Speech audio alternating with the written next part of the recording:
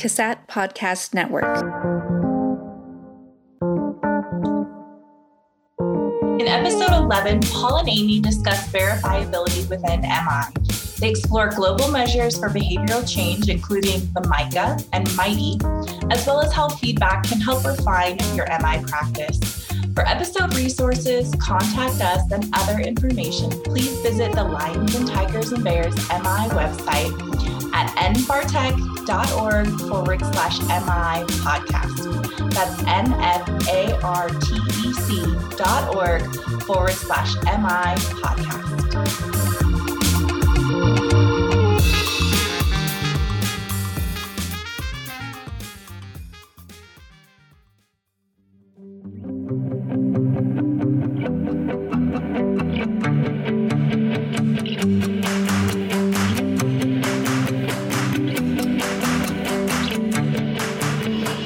Lions and Tigers and Bears, MI, an interactive podcast focused on the evidence-based practice of motivational interviewing, a method of communication that guides toward behavior change while honoring autonomy.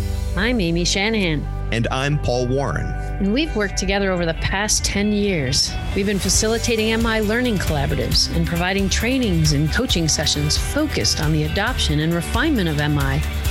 We're also members of the Motivational Interviewing Network of Trainers. Join us in this adventure into the forest where we explore and get curious about what lies behind the curtain of MI.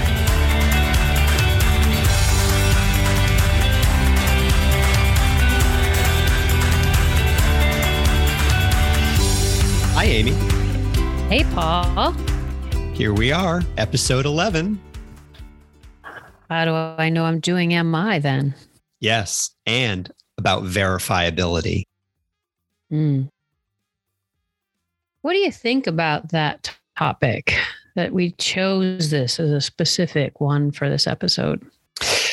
I really like it because oftentimes, and I think we've talked about this in the past in a prior episode, when you ask people if they're doing MI, they say, of course. Mm-hmm. So people have I think they have a very broad definition of what doing MI really means.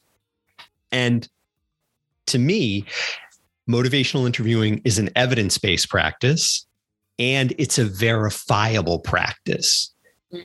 You're either doing it or you're actually not doing it. And I think that the instruments that are available to help people code their practice are really helpful in giving people direction about answering that question. Am I really doing it? Am I not doing it? And if I'm not doing it, what do I need to be doing? And if I am doing it, how well am I doing it? What could I potentially work on? Yeah. I know that I probably fall in that category of people over the years that would raise their hand and say, yeah, I'm doing a little bit of MI. I was always a little leery to say it confidently. And it took a while, and it took getting feedback with a coding instrument for me to know what I was doing that would be constituted as MI consistent, and what areas that I needed to kind of hone in on and pay attention to making a little bit stronger or, more MI consistent. I'm curious, would it be okay if I asked you a question? Sure. So you said that you were a little bit leery of raising your hand that you were actually doing MI. And I guess I'm curious because I wonder if other people who also raised their hands have this particular doubt. What was it that you were sort of unsure or leery about? Or, I think it has to do with this whole concept of verifiability. Just because I think I'm doing MI, I don't know what the rest of the world thinks. So no one ever told me I was or wasn't. I made that decision. And it's interesting. I think that there's some writings about that very thing, that most of the time our reports are not accurate by ourselves. Like our own report that we're doing well usually doesn't match what perhaps the patients say, or if we got coached and got feedback. So it's not because I know that now. It's just there was something that I must have known instinctively, probably because I'm very passionate about supervision and feedback, that unless someone gave me feedback that I was doing MI well, I don't think that I would be so courageous to raise my whole arm. I'd raise half of an arm because of a lot of things that I hear people say. Why? I'm using the ORs, the open-ended questions, affirmations, reflections, and summaries. Of course, I'm empathic with people. Right. So, and I know that we've touched on all of these aspects throughout the episodes in the podcast at various times for various reasons. But now to say that I know I'm doing it, I want to be sure that I'm doing it with some level of consistency and intentionality. You know, that's partly why I really appreciate the availability and the development of these instruments, coding instruments, because they remove that doubt, I think. And I'm pretty sure, I mean, and please tell me if you think this is an overstatement, but I'm pretty sure that a lot of folks who, and I'm putting this in air quotes for the radio listener or the online listener, a lot of folks who believe they're doing motivational interviewing probably have not had their work actually coded using one of these instruments. Do you think that's an overstatement based on your experience, or? No, it's not an overstatement based on my experience. And oftentimes when I have used these coding instruments with people, their eyes light up in maybe not a great way, but I learn more about the particulars about what I could do to strengthen my practice specific to MI, right? I think sometimes I experience people taking on motivational interviewing, and maybe there's something we could do better. And you've helped me to articulate this. MI is about talking to somebody about change they're ambivalent about. I mean, to me, that's just a simple enough statement, because I think then others like me in the past have thought motivational interviewing is really just being nice and being kind and empathic and talking to people in a nice way and reflective listening and, you know, some of the ORs, but it really has a specificity about it. And ultimately, that's what these coding instruments are really zeroing in on, is that specificity in helping the practitioner in a supportive way to really look at, oh, this is a potential area for growth. Oh, this is an area of strength, because people are bringing strengths to these conversations too. I think the other reason that I really appreciate coding instruments and verifiability is, and I'm going to speak for myself here, I don't believe I will ever be a master of motivational interviewing. I believe that if I am open to having my work coded, if I'm open to getting feedback from somebody else, I can continue to grow and refine my practice. I don't believe, though, that I will ever not need to be coded or get feedback, because I'm a human being talking to other human beings. And I'm happy you mentioned that, because I think the same. So I probably still will only raise half of an arm because there's always a place for improvement.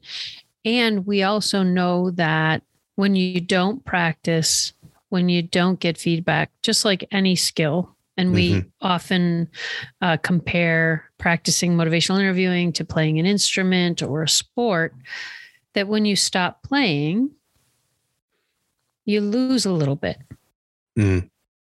And when you pick it back up again, you have to start over. And truth be told, now this is so funny. I didn't think this was going to happen, but it's happening right here, right now in episode 11. I think in maybe episode 1 or 2, I started talking about playing the saxophone and the particulars of being in my head about the notes. Now I'm going to use the example in episode 11 to talk about what I just said about you lose the skill. I did. I dusted it off, Paul. I picked up the saxophone, brought it out of the closet, if you will, and put my books up and started to tootle around a bit. And some of it came naturally. I knew some of the basic notes and the fingering, but there was so much. I had to go back and study my notes and revisit and practicing the blowing into the instrument because the embouchure is important, and I lost some of that. So when you don't get time to practice and get some feedback around that practice, you can drift. Yeah, I've heard it referred to as skill drift. That's right. Yes. Yeah. And one of my coaches, colleagues would say, and he probably has some research around that skill drift. And he would always say that, you would eventually be doing maybe a version of Amy's MI, but it's not truly all the things as you go back to your old comfortable shoes. I think the other reason that I'm glad we're talking about this is because I'd really like to hopefully dispel for people, because some people have shared with me in trainings that they were coded and they had a horrible experience. And I'd really like to dispel for people that that's not really the purpose of these coding instruments. It's not to show you, quote unquote, how bad you're doing. It's really an opportunity to take stock, to look at what you're doing, to see the strengths that you're bringing to the conversation.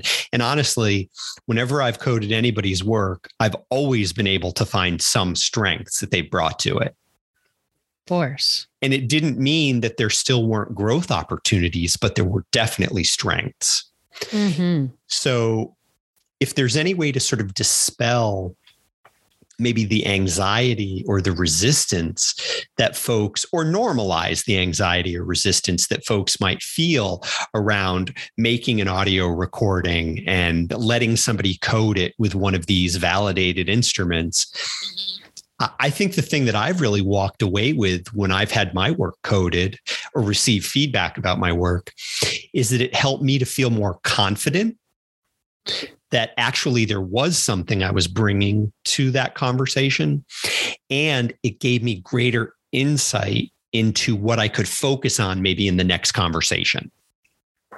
Yeah, I have a similar experience and talk to people about that when we're practicing without even coding and just getting feedback, that it's an opportunity to make something stronger. It's an opportunity to focus in on something. And I know that in the last couple of years, when you've given me feedback, I was really focusing in on something and needed to, and I remember I was responding more to sustained talk in a couple instances. And I thought, it's really it must have been a habit that I've leaned into and didn't even realize that it was there. And without that feedback, I would have not really been able to focus in on that. Another thing that I think we know a little bit from our conversation with Dr. Rolnick is about being calm and reducing the clutterness and the cleverness of MI. To, if I could wave a magic wand for folks, be yourself and not worry about the clutter of all the aspects of motivational interviewing, because it's a lot. And just be yourself and have a conversation and start there. If you chose to have someone give you feedback with one of these coding instruments, because I think we get stuck, and I know that's what I do, is like, oh, am I reflecting enough? Am I using complex reflections enough? And then I lose sight of what I'm talking to the person about. It's really I think important to remind myself and maybe anybody who's listening about those 3 C's. The idea of kind of being regulated or calm, removing the clutter from your head so you can kind of be present in that moment, and the idea of not trying to be clever. And it's so funny because I think sometimes why people have maybe had a bad experience when their work has been coded is because they start to think like, oh, well, I only did simple reflections. I didn't do any complex ones. So that means I don't know what I'm doing. And ultimately I don't think that's the intention of the coding instrument at all. I think it's the way it can be sort of misinterpreted. And not that I'm putting any particular person out on the chopping block for this. I've also heard, and I can understand where it comes from. I hear practitioners say, I don't want to be coded. I didn't like it. I went through this project and we had to count how many complex reflections or how many reflections versus questions. And I think there was probably good intention because we do want to practice more complex reflections than simple and more open than closed questions. But what I heard from some of these folks is that level of direction in their practice really messed with their minds about, well, I just asked Paul an open question, so I guess I better move into reflections. Oh, now I'm halfway through the conversation. How many reflections have I used yet? All right, whatever Paul says next, I'm going to reflect back. Sounds like clutter to me. And it's interesting because I recently heard a conversation where someone invited people to practice and gave them that same direction of, I want you to practice 2 reflections for every question. And for me, that would be hard as a practitioner to practice that way, to be that specific about, oh, I got to worry about using 2 reflections versus a question and stop myself. Was that a question or was that a reflection? Did my voice go up at the end? And, I'm just stuck in my head instead of being calm and being there with people and let the chips fall where they may. Easier said than done, because I could tell you right now, every time I submit a tape to get feedback, I have a level of nervousness because someone's watching my work and I want to do a good job. Not that I ever expect to be perfect. And I think for me, I have a level of my own expectation is one reason why I feel nervous. And I've also had examples in my career where people weren't as gifted as others in giving feedback. So It makes me a little nervous about that. And I wonder if it's important to even talk about that. I think it's absolutely important because how the feedback is given. And again, hopefully, if somebody is reviewing your work and they're using a coding instrument, hopefully they're going to be able to give you feedback in an MI consistent way. Where they're going to be focusing on your strengths. They're going to invite you to talk about your experience. They're going to honor your perspective about what you've heard. And they're able to invite you into a conversation about what you identify as a growth opportunity. I so much appreciate that you framed this like letting the chips fall where they may, because if we could kind of wipe the bad experience away that maybe people have had with having their work coded and, simply lay out for them, let the chips fall where they may as you're doing this work, and then get what you can get from what the feedback is with the coding instrument. Right. And start there even. Yeah. Yeah. And know that you're building something. It's not about tearing something down. You're building something. And I know for me, and I know for folks that I've worked with and given them feedback, over time, it gets more and more comfortable. And some even look forward to the opportunity Mm-hmm. to get that feedback. I get a lot of this, and I wonder if you do as well. How would you handle this situation, or how would you respond to this? And it's not easy to give you feedback on that, or how would you have handled it differently? Because I did it this way and it didn't go too well. I mean, you could probably have a conversation about it. Mm. It's just having the pieces of the coding instrument that really speaks to not just the micro skills of the OARs, also the responding to change talk, mm-hmm. the aspects of the spirit, mm-hmm. that you used a lot of really nice, complex reflections. And I'm wondering what was going on at the time when you were sharing some of your ideas with the person, right? So inviting the person in, and like you said, I love that you said that, use and hopefully an MI style to give that feedback and ask for it, because mm-hmm. I've done that. Mm-hmm. I have a coach in my midst who doesn't always, because he wants to just cut to the chase. This is where you can improve. And I ask for it. So ask for it. I'm going to ask directly now for, am I consistent feedback? Mm. If you were to do that with somebody that had coded your work, mm-hmm. and they said to you, well, tell me a little bit about what you mean by MI consistent feedback, what would you tell them? That I would want it to be collaborative, that I want to have some input as to what I think my strengths were. Mm-hmm.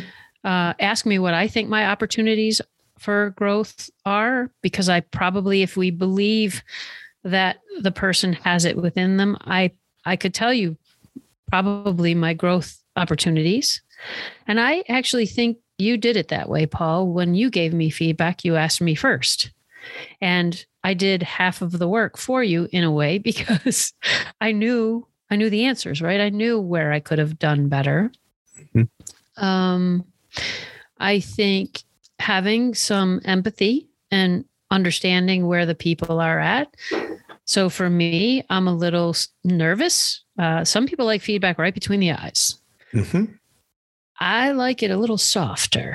Mm-hmm. Between the eyes and direct, yes, and nicely direct. It doesn't mm-hmm. have to be, that's not the right way to do it. Mm-hmm. This could be stronger when, or mm-hmm. my impression of where you can be stronger in the partnering is, mm-hmm. Or why I ranked it this number is because I heard this. Right. So there's this collaborative back and forth conversation. What do you think? That was a really good question. Yeah. The thing that really has come to me as I was listening to you describe that was, and I guess this goes along with effective feedback, is mm-hmm. that it's specific. Mm-hmm. You gave the great example of like somebody saying to the person whose tape they coded, you did a lot of excellent complex reflections. And here's an example of one. Mm-hmm. So that you can really point out to the person, this is what you specifically did that was very effective. And yes, the instrument is counting that, quote unquote, as a complex reflection, but that doesn't mean in your notes that you give feedback on that you can't be specific and elaborate on an example so people know kind of what they're doing. Right.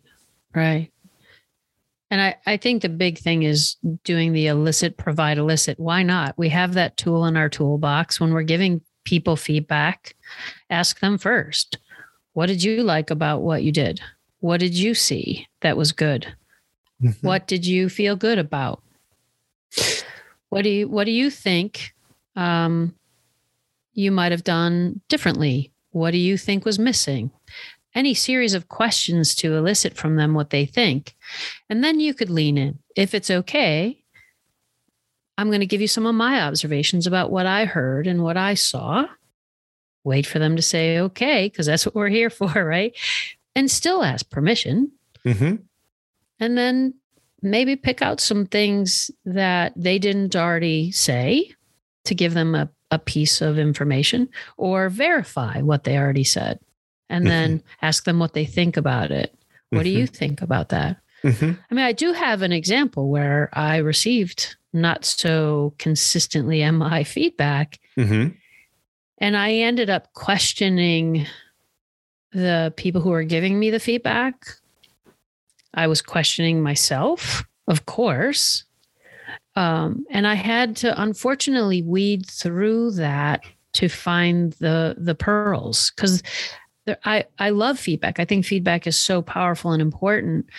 And I hope that we as practitioners don't make the person we're giving feedback, they have to work for figuring out what's meaningful and not. And certainly being specific, being MI consistent, inviting their input are ways to sort of be more direct about the conversation. And there's another nuance to that too, is asking the practitioner if there was a particular point where the person they were listening to responded to very well, or a time when they didn't, or you noticed, maybe a little wrestle versus a dance. Ask them to pick that out. I think for me, it trains me as a practitioner to pay attention to those things in future, exchanges with people. Of course. We've alluded to it several times in this conversation already, to various instruments that can be, coding instruments that can be used.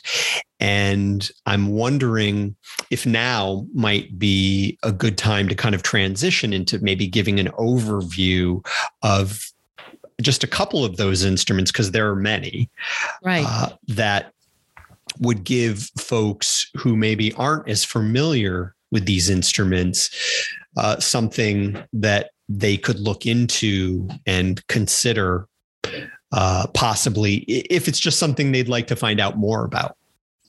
Yeah, that would be a great idea. And we can also point people in to the direction of finding the list of others, because there's a big list, right? Decent sized list, I should say. And we could give them that resource. Sure. To take a look. Absolutely. So would you like to start by talking about the MICA, or would you like me to start by talking about the MIGHTY? How would you like to begin? I'll go ahead and start with the MICA. You said that first, and people are probably asking, what does that mean? Because MICA is an old acronym that we use in addiction back in the day. Yes. Which it's not a very good acronym anymore. No. We don't use it anymore. We don't use it anymore, but some people might be thinking that's what we're talking about. Yeah. So the MICA is the Motivational Interviewing Competency Assessment. And to basically summarize what I like about the instrument, and not that that's what we have to necessarily say we like or don't like about the instruments, but what I like about it is it starts off with that narrative that we were just alluding to. What did you like? What were the missed opportunities? So there's a section right off the bat in the instrument, which is a one-pager with a one-page instrument with nice instructions.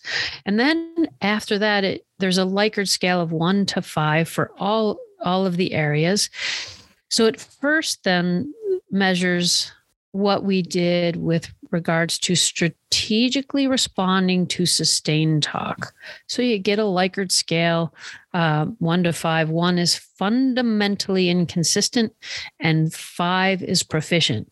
So off the bat for me, it's like, all right, I don't expect to get any 5s. Although that would be nice to get some, right? But it just seems so expertise. And so these scores that you first get feedback on are strategy scores around change talk. So strategically responding to sustained talk, and then to change talk. So you get that score. And then the rest of the scores, there's 5 areas that really focus on the areas within the spirit. Same Likert scale, same anchor points, fundamentally inconsistent to proficient MI, is supporting autonomy, the guiding aspects, right? So you wouldn't be following and you wouldn't be directing, you'd be guiding, expressing empathy, partnering, and evoking. So those are the 5 areas of intention around the spirit aspects. And then the micro skills are coded a little bit differently than what we'll hear from you in the Mighty. In the MICA, you just check mark how many reflections and how many questions. You don't qualify whether it's complex, simple, or open or closed. You just count the reflections versus questions, and you put together a reflection to question ratio. So in the end, you get a ratio on your reflections to questions, and you get a total MI score average of those Likert scales. Mm-hmm. So what's nice about it, again, is you start off with the narrative, what went well, where were the missed opportunities. And I would hope that those things really complement then the scores that you'd see on the strategy scores of talking about change talk or softening sustained talk, and the intention scores. And then hopefully your coach would give you feedback about what these scores mean in the middle, right? So, well, why did you give me a 3? So a 3 could mean emerging efforts, so you could give them the language around what those scores mean in more specificity. Mm-hmm. So what are your thoughts or questions about the MICA? I know I went through quite a few things. So are there points that I could clarify? No, I think that was a really comprehensive overview, and it clearly, and again, I'm a little bit familiar with the MICA because you and I have discussed it and actually used it together. I'm more familiar with the Mighty, but it's interesting, as you were talking about the MICA, it made me really see that there's certainly overlap between these 2 instruments, because again, we're looking at sort of the core essence of the practice of motivational interviewing. So of course there would be overlap. The method is different, but there is certainly overlap. Yeah. And I wonder, well, let's hear what you have to say about the Mighty. Sure. And maybe we could illuminate and I know we talked about the Mighty in a previous episode, but this will have an essence of hearing what it sounds like comparatively speaking to the MICA as another example. And I'm pretty sure our listeners will also be able to kind of note the overlaps in some way. Themselves, right? Yeah. Yeah. So the Mighty is the motivational interviewing treatment integrity coding instrument, and it's 4.2.1. That's the version of the Mighty that's being used currently. And what I'd like to say off the bat in regard to this particular instrument is that there is an excellent coding manual available. And I believe there is one for the MICA as well. That's right. Mm-hmm. Yeah. There's an excellent coding manual available for the Mighty. And if you're just curious about instruments, you have no intention whatsoever of ever having your work coded. But if you're ever curious about instruments and how instruments are looking specifically at the practice of motivational interviewing, I highly recommend the MICA coding manual because it's very understandable and it gives, I think, a wonderful, insightful view of the practice of motivational interviewing in a really comprehensive yet concise way. Mm-hmm. I think a couple of things to keep in mind about the Mighty is that it was developed originally to test treatment fidelity for clinical trials. And the other purpose of it, and again, I think this is a little nearer and dearer maybe to our hearts, at least the way I've used it, is that it's also an extraordinary way to provide structured, formal feedback about the way to improve your MI practice in non-research settings. So it can be an extraordinary tool in order to really reflect on what it is you're doing and identifying those strengths and also those growth opportunities. So just to walk through sort of the structure of, and this is going to sound very familiar, I think, to what Amy was just saying about the MICA, but there are basically two major components to the MIGHTY. One are what are called the global ratings, and the next is what are called the behavior counts.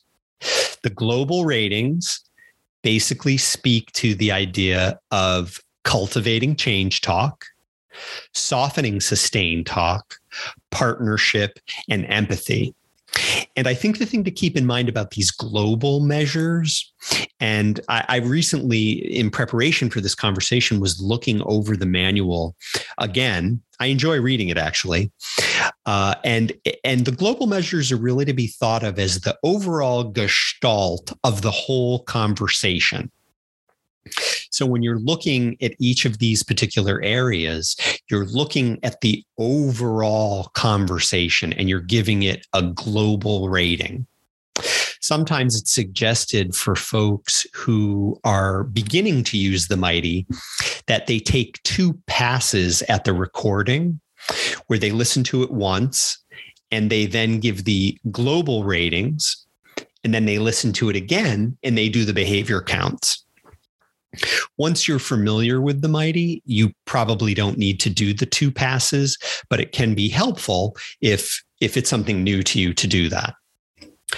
The behavior counts are looking at specific behaviors that are demonstrated in the conversation. Now, before I name those behaviors, I want to just underline that the coding manual is very thorough in that it defines and gives concrete examples of what each of these behaviors actually are. So you will get definitions and examples.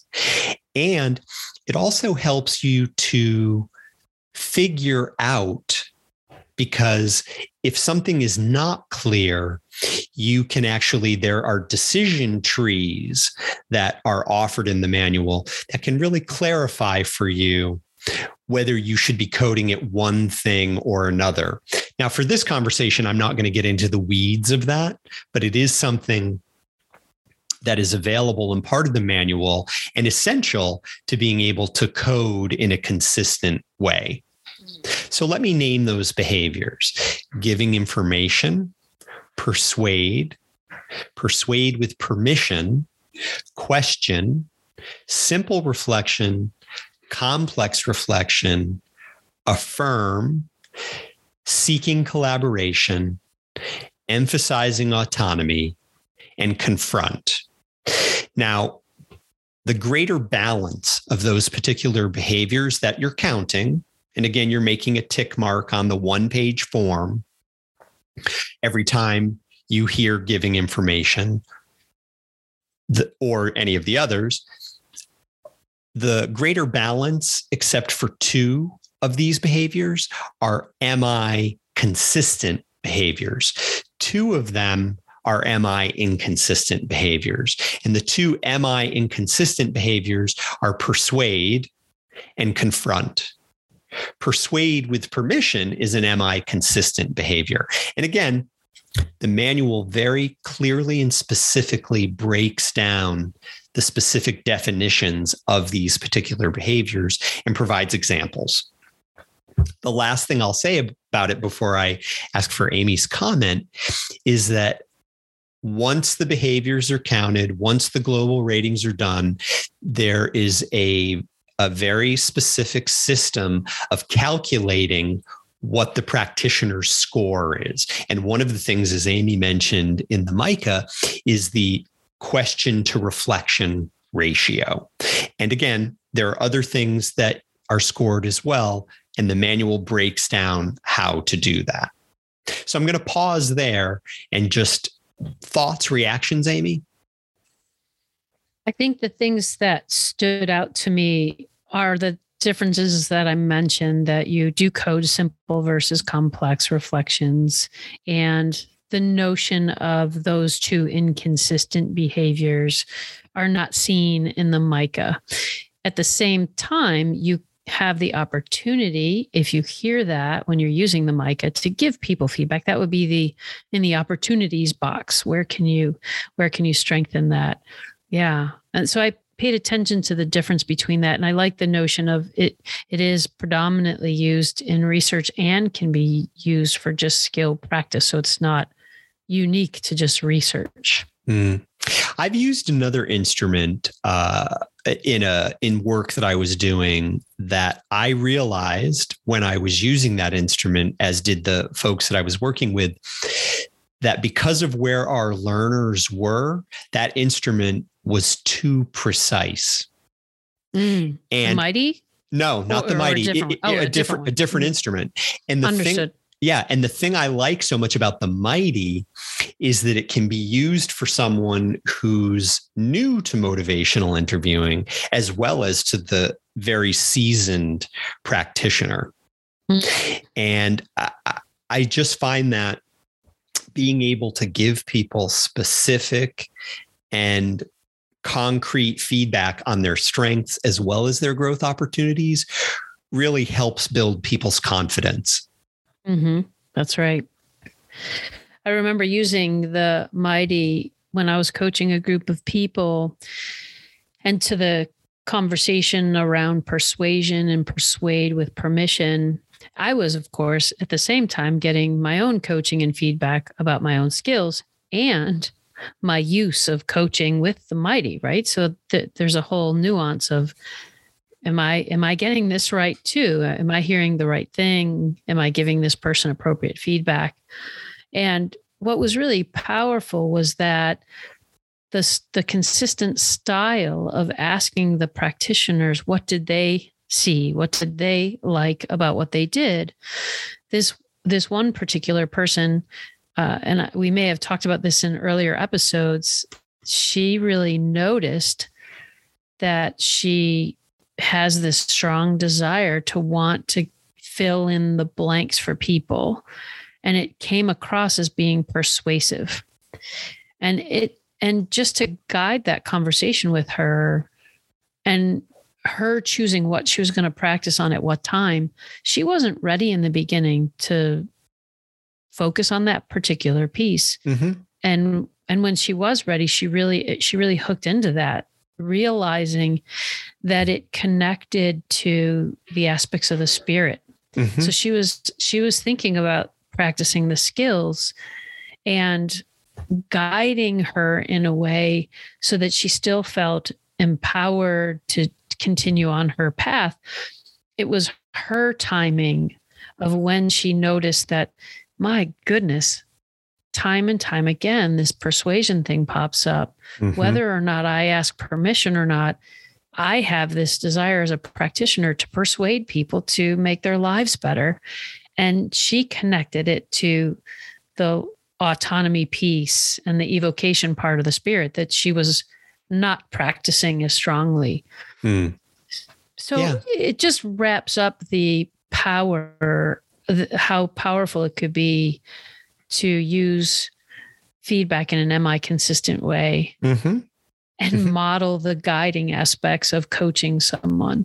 Yeah. And also meeting them where they're at and helping them to move through their sort of own developmental process. The other thing that I really took away from what you were saying about that specific example is that, again, the beauty of the instrument, the Mighty in particular, is that, persuade, which again is defined in the manual very clearly, is one of the behaviors that's counted. And that impacts the global measures, the partnership and the empathy part of it. So the interrelatedness of sort of the overall global gestalt of the conversation and the relation to the behavioral counts, there's a clear connection there, and they influence each other. So Yeah. So again, I think that helping, I remember when I was being trained to use the Mighty, that the trainer said, the Mighty is a blunt instrument. It's not meant to be a scalpel. It's meant to be a blunt instrument to help people to really look at their overall in these 4 particular areas and what it is they're doing. And again, the decision trees really give guidance about how to make that a meaningful coding situation so that people really understand the difference between the different behaviors that are coded. I think for me, in summary of comparing the Mighty versus the MICA, not that they're very, very contrasting, but the contrast for me is the MICA simplifies by not having the MI inconsistent pieces in there, and not cluttering with our heads between simple versus complex reflections for people to be concerned about that. And the Likert scale on the 5 different components really gives you a measure with the specificity of why it's, not a lower number or a higher number. You can really think about how can I be more consistent in that area? It's interesting that you say that, because that's one of the other areas of overlap between the 2 instruments, is that the global measures also use a 1 to 5 Likert scale.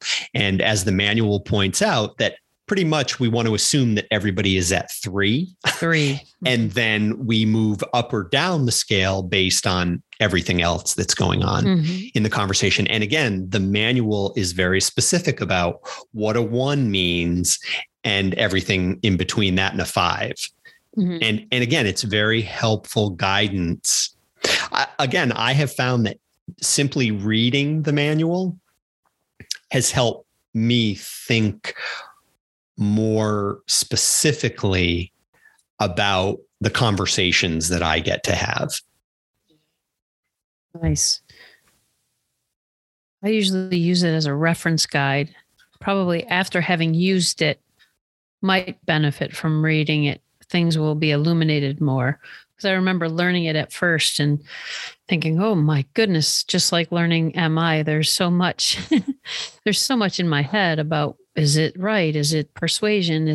What's the difference between this and giving information and persuasion? How do you know I'm not trying to persuade somebody if I'm giving them information? I kept asking lots of questions. Which are positive. Questions are good. It's a great way to learn. And as we mentioned, the Mighty and the MICA aren't the only instruments that are used. There are other assessment and coding instruments that listeners can find on motivationalinterviewing.org, and they'll find that list on the homepage, I believe, right? Even if they're not members of the Mint, I believe they can see the assessment codes. I think so. I mean, I know they can also get it at casa.unm.edu, and I'll spell that out. CASAA.UNM.edu, and they can get and look at the different coding instruments that are available there as well. Great. And I just verified that you can on the homepage without having a login, motivationalinterviewing.org, motivationalinterviewing, one word.org. You can see the list of assessment and coding instruments. Wonderful. And probably click on and get a description of them and see more. As a matter of fact, you get the coding manual when you click on some of them. To employ what has been referred to as the recency effect, I would like to say, as sort of a final statement of this particular conversation, is that coding instruments can really be your friend. They do not have to be used and experienced as something punitive or detrimental. And for anyone who's even curious about them, please check out those resources. And I love the way Amy put it earlier, the idea of like, you know what, let the chips fall where they may, and let that be your starting place. And the instrument can really point out your strengths, and it can point out opportunities for you to grow and focus on as you move into your next conversation. Yeah, and I think it's important to note that you can become a reflective practitioner and know it's like having the test in front of you. What is, am I consistent? These things in the instruments indicate what's, am I consistent? So you have an opportunity to know what you'd be measured on, even though it's most important to get that feedback from a person trained to measure your skills with these instruments. You now have an idea of what folks would be looking for and what you can continue to focus on and practice yourself. So having a sense of what the consistencies are is important. And listen to your work and assess for yourself. How well are you doing so far? Yeah. And that can really remove the ambiguity or the mystery about sort of what the practice of motivational interviewing actually is. So, you know, when the next time you're in a training or the next time you're in a conversation with somebody and they say to you, you know, do you do motivational interviewing? You can totally raise your hand full and high, because you know what that actually means and what that actually includes. Mm. So in a sense, you could verify and validate your own impression that you know you are doing motivational interviewing verifiably. Yeah. And not to lose sight of what you said, Amy, that having somebody who knows how to use the Mica or the Mighty and that they're listening objectively to your tape is best, but it doesn't mean you can't use these instruments for your own growth and for your own sort of reflection. Right. It's a good way to end, I think. Yeah. And I really, I very much enjoyed this conversation talking with you about these. Me too. I wish that I knew a lot about these instruments and navigating the waters of all of this, maybe at the start of things. I don't know why. Yeah. I mean, when I first started practicing motivational interviewing, I wasn't really aware of these instruments either. And as other people have said, when I became aware of them, I was a little bit intimidated. And now I really see them as a supportive aid to what I'm doing. But I think in our field, behavioral healthcare in general, even healthcare, being able to verify that you know you're using this instrument the way it's intended can be really powerful in our work. Thank you, Amy. Thanks, Paul.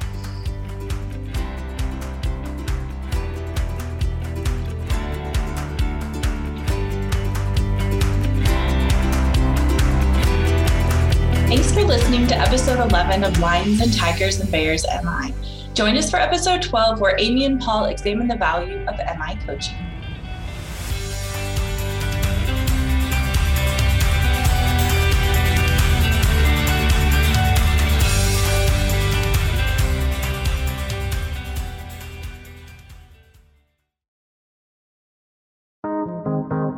Cassette Podcast Network.